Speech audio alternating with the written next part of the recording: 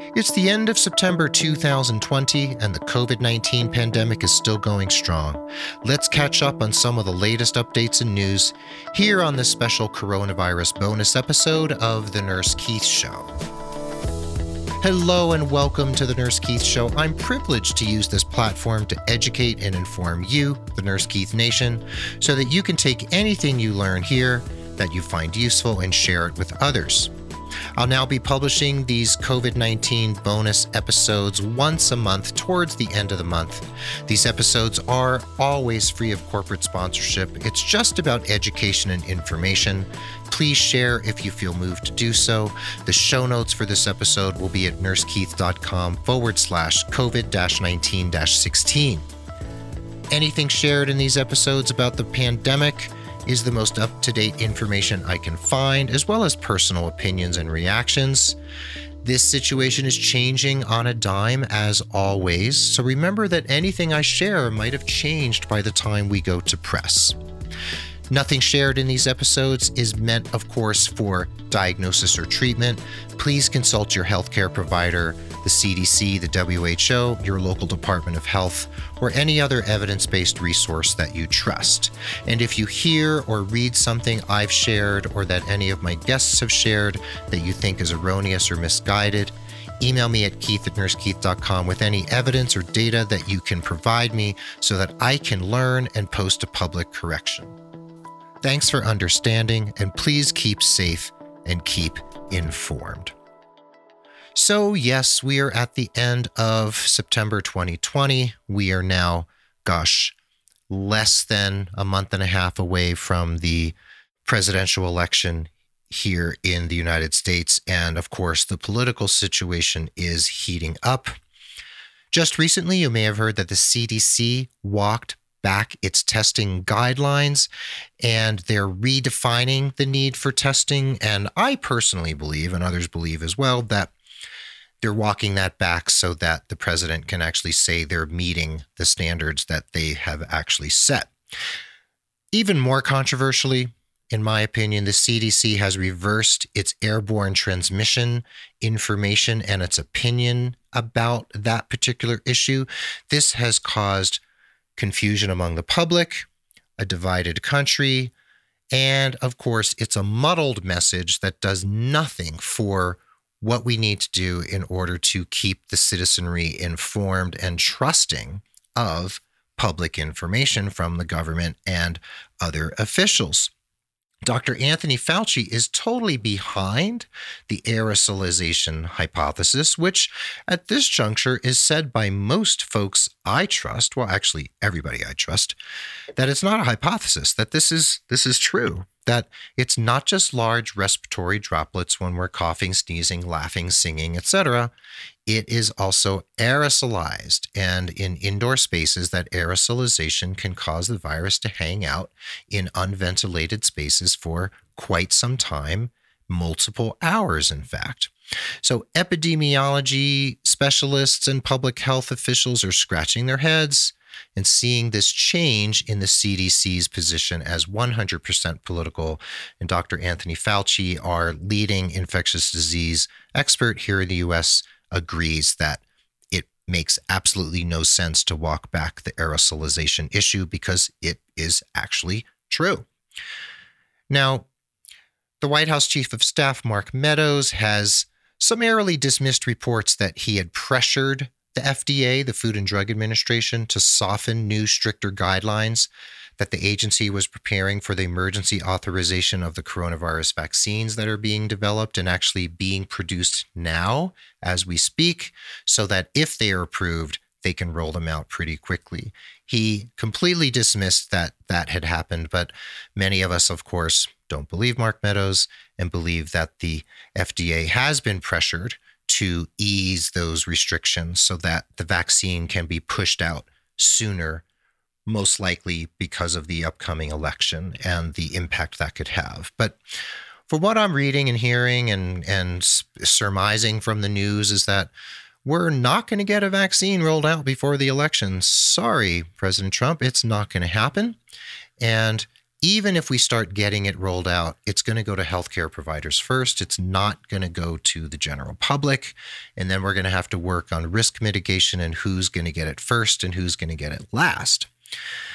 And, I think I've spoken about this here on the show before, that just because we get a vaccine approved with efficacy and safety, those two things are very important.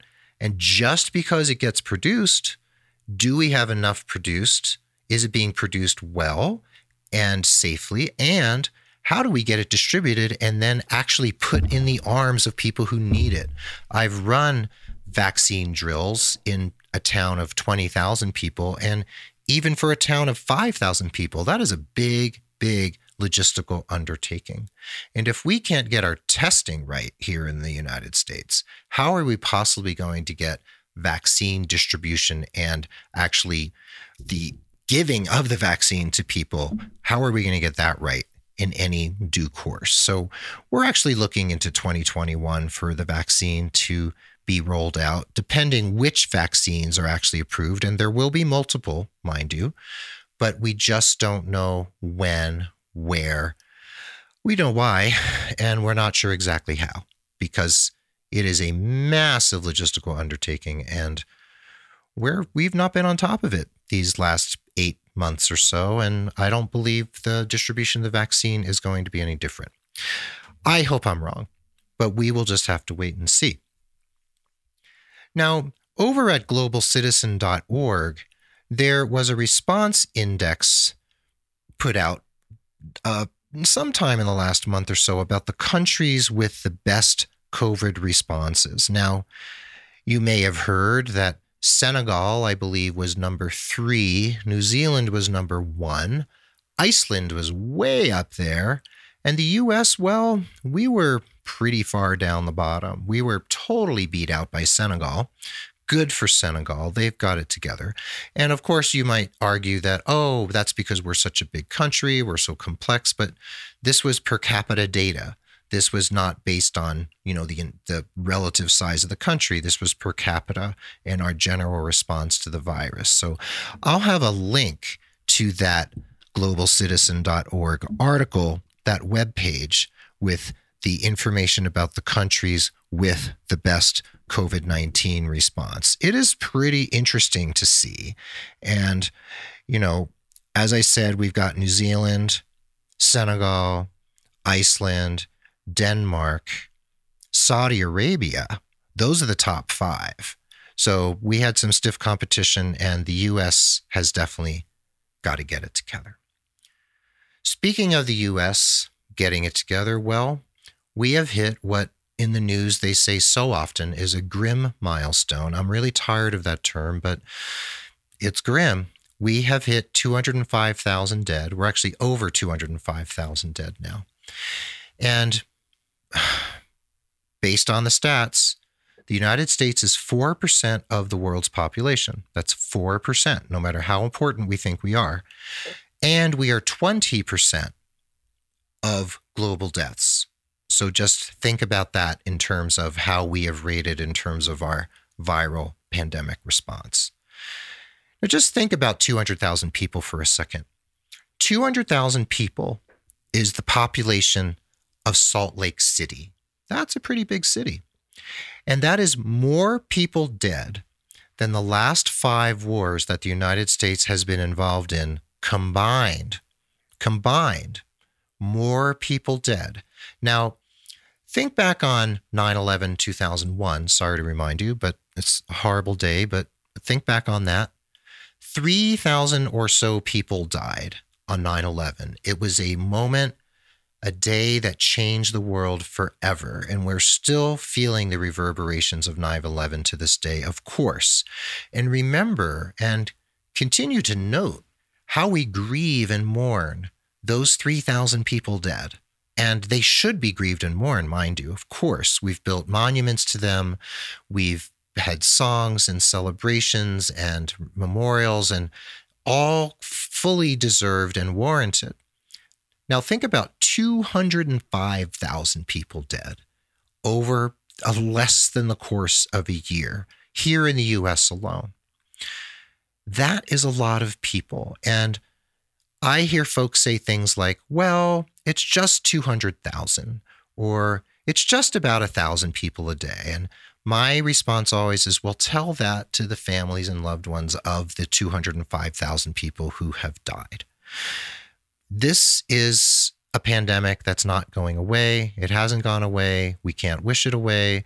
We still have to fight. We still have to push. And unfortunately, the world is now approaching 1 million deaths, and 1 million people is a heck of a lot of people. And that's a heck of a lot of grief and loss and mourning that's going on all around the world. Just this past weekend, as according to the New York Times on September 27, 2020, on this past Saturday, India, the world's second most populous nation, continued to lead the world in daily virus-related deaths with approximately 7,700 deaths over the most recent 7-day period, and that's putting it right around 1,100 deaths per day. The United States is second with more than 5,000 in the last week. So that's now under 1,000 per day, which is a good. We're heading in the right direction, but 5,000 deaths is 5,000 too many. Brazil is third with more than 4,800 over the period of 7 days prior to the report. And Mexico is fourth with nearly 3,000 over the previous 7 days. These 4 countries, India, the United States, Brazil, and Mexico, account for more than half of the world's total deaths from the virus, according to the New York Times database. The staggering scale of this loss is really hard to fathom. And to put it in other terms, we just talked about 9/11, 3,000 people dying in one day. Well, the number of people who've died from the pandemic so far is equivalent to the suffering the effects of 109 Hurricane Katrinas, that's another way of looking at it, or enduring the 9/11 attacks every day for 66 days. That's another way to tie 9/11 in with the level of loss that we are experiencing. So we need to take a deep breath, reassess where we are, just like the nursing process says, assess, diagnose, plan, implement, and evaluate. And we have a lot more work to do, my friends. Now, a recent article in Nature by Martha Lincoln was a study of the role of hubris, pride, in nations' COVID-19 response. And here's an interesting quote from Ms. Lincoln from this article in Nature. Quote, "Just last year, the United States was considered one of the countries best equipped to confront a virus such as SARS-CoV-2. Others included the United Kingdom, Brazil, and Chile, nations ranked by the Comprehensive Global Health Security Index as being among the world's most prepared. Yet since the pandemic began, these countries have delivered some of the worst outcomes. The United States leads the world in both total cases and total deaths. Brazil's fatalities are second. Chile's per capita cumulative case rate is the second highest in Latin America, and the United Kingdom has the highest rate of COVID-19 deaths per capita of all the G7 countries. What might explain these staggering failures? One thing these countries have in common is exceptionalism, a view of themselves as outliers, in some way distinct from other nations. The COVID-19 responses suggest that exceptionalist worldviews can be associated with worse public health outcomes. Researching this association could help in redefining preparedness and allow more accurate prediction of pandemic successes and failures." I will have a link in the show notes for sure to this recent article in Nature by Martha Lincoln, studying the role of hubris in nations' COVID-19 response. Now, moving on to things like PPE, shortages of N95s are still being reported around the United States. Here in the U.S. alone, it's said that we have an estimated need of more than 1 billion masks N95s for healthcare workers, and we're apparently still hundreds of millions short. So even though 3M, the company that has really stepped up in terms of the production of N95 masks, we are still short supplied. And I still hear about nurses and other healthcare providers who are using their masks too many times without being able to switch to another mask. Now, in terms of colleges, yes, a lot of colleges are now having in-person classes with strict or maybe not so strict distancing guidelines. I have some young friends who've gone off to college, several for the first time, and colleges are proving to be, of course, as predicted, some of the hotspots, the new hotspots. And yes, professors, many of whom might be older and might have underlying conditions, can also get sick. It's not just the students. But yeah, we are seeing sick students. And I heard a incredible report on the New York Times daily podcast a few weeks ago. I'll try to find that report about the University of Alabama. I think it's Tuscaloosa. And I'm just going to write this down for you so I remember. New York Times pod about the university. And it was about the university's egregious approach to how they were quarantining students or not quarantining students and treating the ones who were in quarantine like pariahs and not taking good care of them and not providing good follow-up or counseling. The New York Times broke the story. One student very bravely, gamely came forward, and that story actually caused the university to change course immediately and improve the care of students who had been quarantined once they tested positive.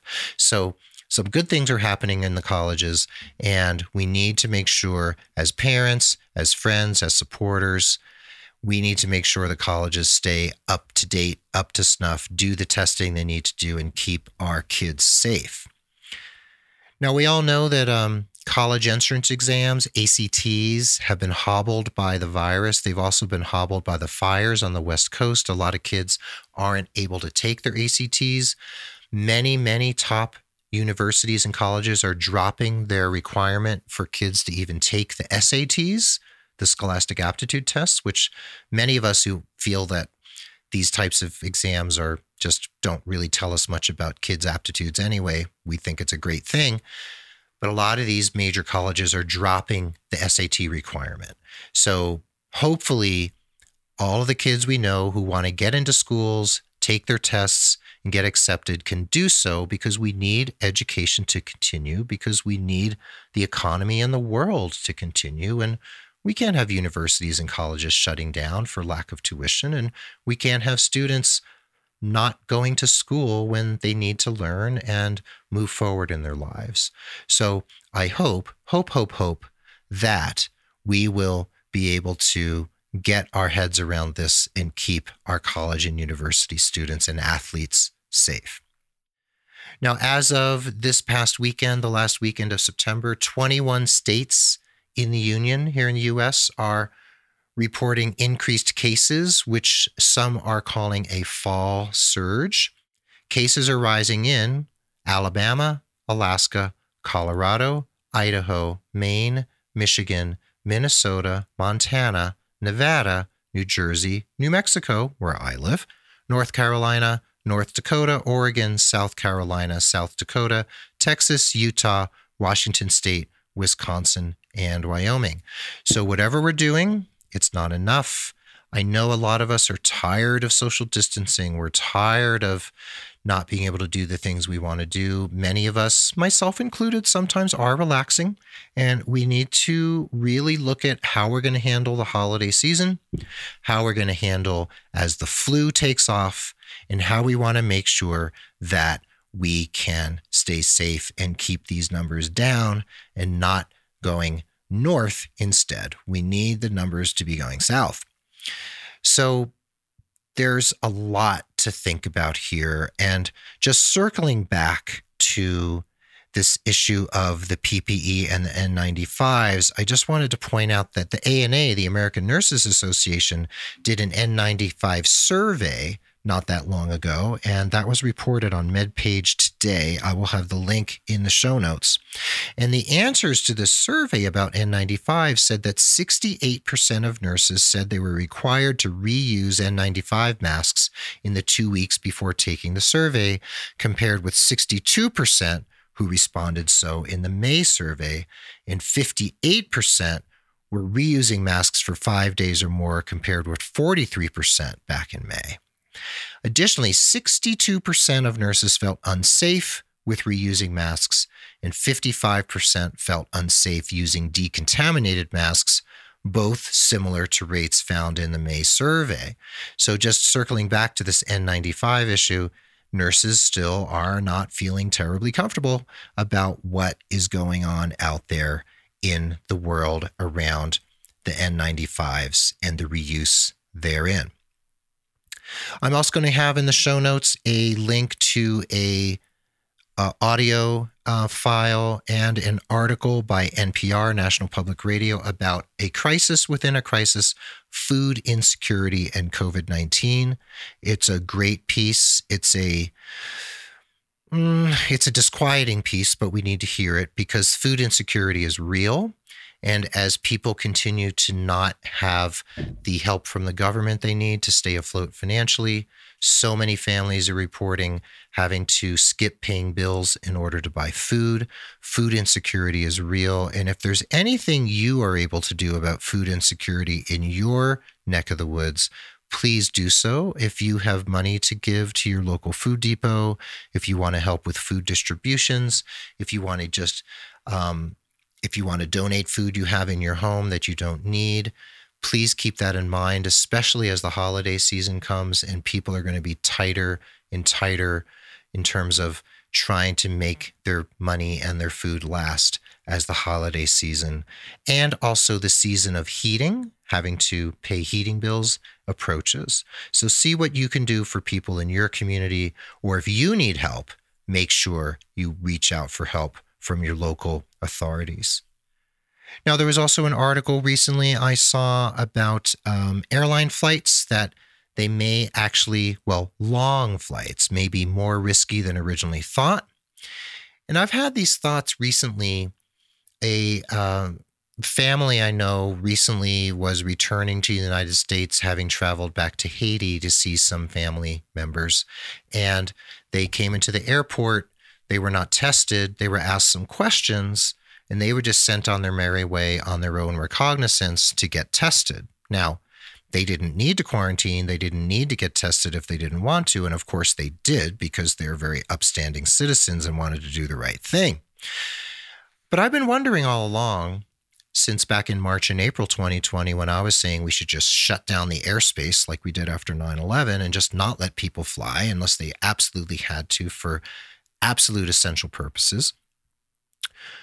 Why are we allowing so many flights to continue when we're not having phalanxes of nurses and contact tracers stationed in every airport so that as people come into the country, we test them right there in the airport, we log the test, we log their information, we stay in touch with them when we follow them, just like we might follow a patient with tuberculosis, for instance. It makes a lot of common sense to test people as they come into the country, but of course we'll say that it's too expensive. But again, tell that to the families and the loved ones of the 205,000 people who've died in this country alone so far. They'll say, well, isn't that worth it to save more lives and save more suffering and grief and loss if we could spend the money on better contact tracing and better testing regimens, especially at places like the airport where we have people who are captive audiences to get tested. But speaking of airlines and flights, 2 recent studies published in a journal state that looking at passengers and flight attendants on several different 15-hour flights from Boston to Hong Kong who later tested positive for COVID-19, was found that the virus's genetic sequence in these test subjects were identical, saying that the virus can be transmitted airborne during air travel. Another study examined a 10-hour flight from London to Hanoi, Vietnam. And of course, these are just several flights studied, but they do give us a snapshot. And they found that 16 people aboard that flight were found to have the virus, 12 of whom were seated in business class within 2 seats or rows of the only symptomatic person on the plane.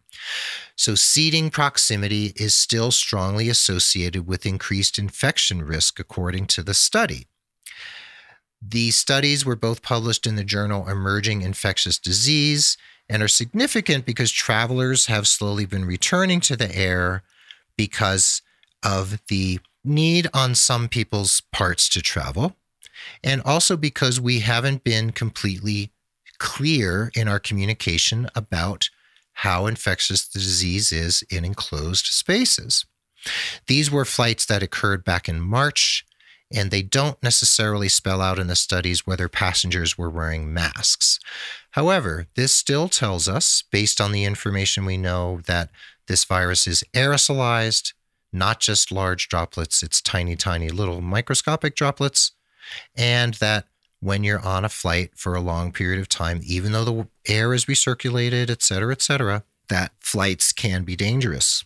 So again, we still need to stay out of the air if absolutely possible. And we also need to stay out of enclosed spaces with people we don't know who aren't in our quote unquote pod. And we need to be careful when we travel out of state, out of the city where we live, etc. So there's a lot going on out there. There continues to be a lot going out there. And I recommend that you stay abreast of this through any of the channels that you find most useful. Of course, here at the Nurse Keith Show, if you would like. And I recommend Sanjay Gupta's Coronavirus Fact versus Fiction podcast and many, many other podcasts and journals that are out there. And I always say, head over to nytimes.com/coronavirus as the New York Times continues to have all of its COVID-19 pandemic coverage free for everyone in the world. Well, there you have it. Thanks for listening to this special COVID-19 bonus episode of the Nurse Keith Show. And I'll be bringing you these episodes towards the end of each month from this point on. The show notes will be at nursekeith.com/COVID-19-16. I know this wasn't all a lot of great news. I sound a little bit like Rachel Maddow on MSNBC, giving you all the latest and greatest down and dirty news. But, you know, we have to talk about this stuff because it's real. I hope you feel informed and empowered from this episode, and I encourage you to take inspired action every day to educate, inform, and calm your friends, family, loved ones, colleagues, and members of your community. The Nurse Keith Show is a member of Ars Longa Media, a collaborative network of podcasts and media entities seeking to add a humanistic touch to education, educate the public from a scientifically informed perspective, and improve lives by partnering to address social ills. Check out all the podcasts at Ars Longa at arslonga.media. The Nurse Keith Show is also a proud member of the Health Podcast Network, one of the largest and fastest growing collections of authoritative, high-quality podcasts, taking on the tough topics in health and care with empathy, expertise, and a commitment to excellence. You can find the Mayo Clinic, the New England Journal of Medicine, Penn Nursing's Amplify Nursing podcast, Sanjay Gupta's Coronavirus podcast, and much more, as well as, of course, yours truly, Nurse Keith. The Nurse Keith Show is adroitly produced by Rob Johnston of 520R Podcasting, and Mark Cappy Speeson is our stalwart social media ringmaster. Stay safe, stay informed, and be the nurse and healthcare professional and citizen who does the right thing in the face of the COVID-19 pandemic. This is Nurse Keith saying adios till next time from beautiful Santa Fe, New Mexico. See you soon.